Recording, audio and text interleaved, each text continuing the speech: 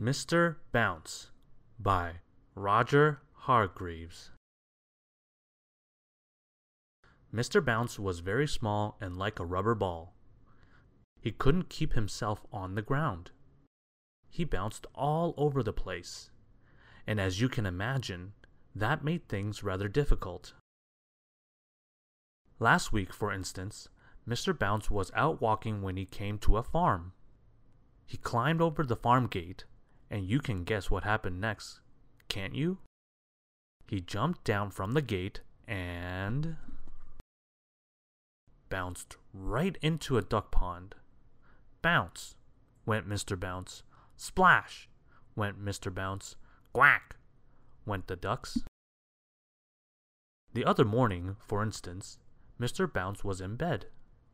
He woke up and jumped out of bed, and you can guess what happened next, can't you? He bounced right out of his bedroom door and all the way downstairs. Bounce, bounce, bounce, bounce.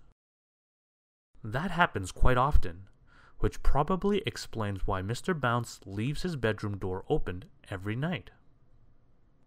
After he had picked himself up, Mr. Bounce went into his living room and sat down to think. Bounce.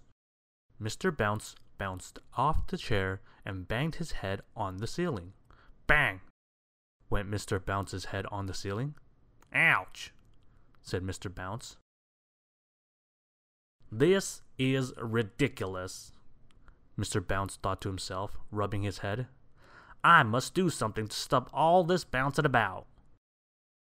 He thought and thought. I know, he thought.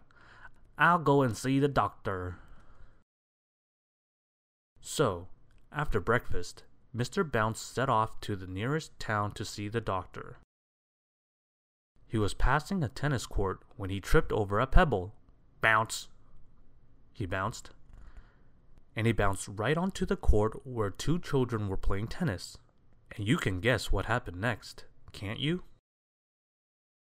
The children didn't realize that Mr. Bounce wasn't a tennis ball, and he started hitting him with their tennis rackets backwards and forwards over the net.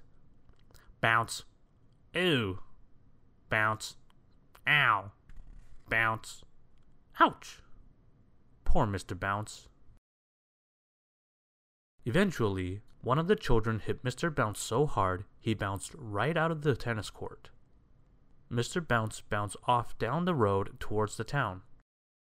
Oh dear, he said, feeling very sorry for himself. I've been bounced black and blue.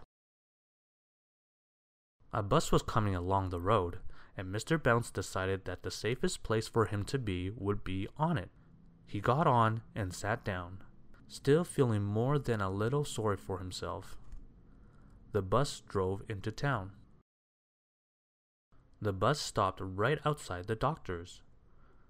Mr. Bounce stepped down from the bus. And you can guess what happened next, can't you? He didn't step down onto the pavement outside the doctor's. Oh no, not Mr. Bounce. He stepped off the bus and onto the pavement and bounced right into the doctor's window.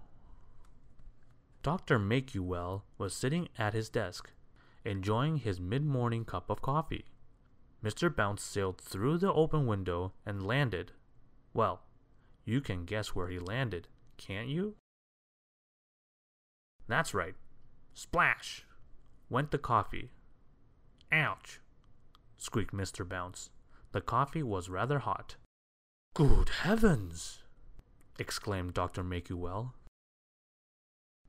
After the doctor had fished Mr. Bounce out of his coffee and sat him on some blotting paper to dry out, he listened to what Mr. Bounce had to tell him. So you see, said Mr. Bounce finally, you must give me something to stop me bouncing about all over the place quite so much. Pondered the doctor.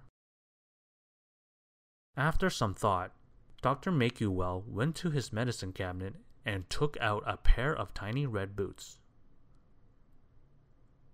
This should do the trick.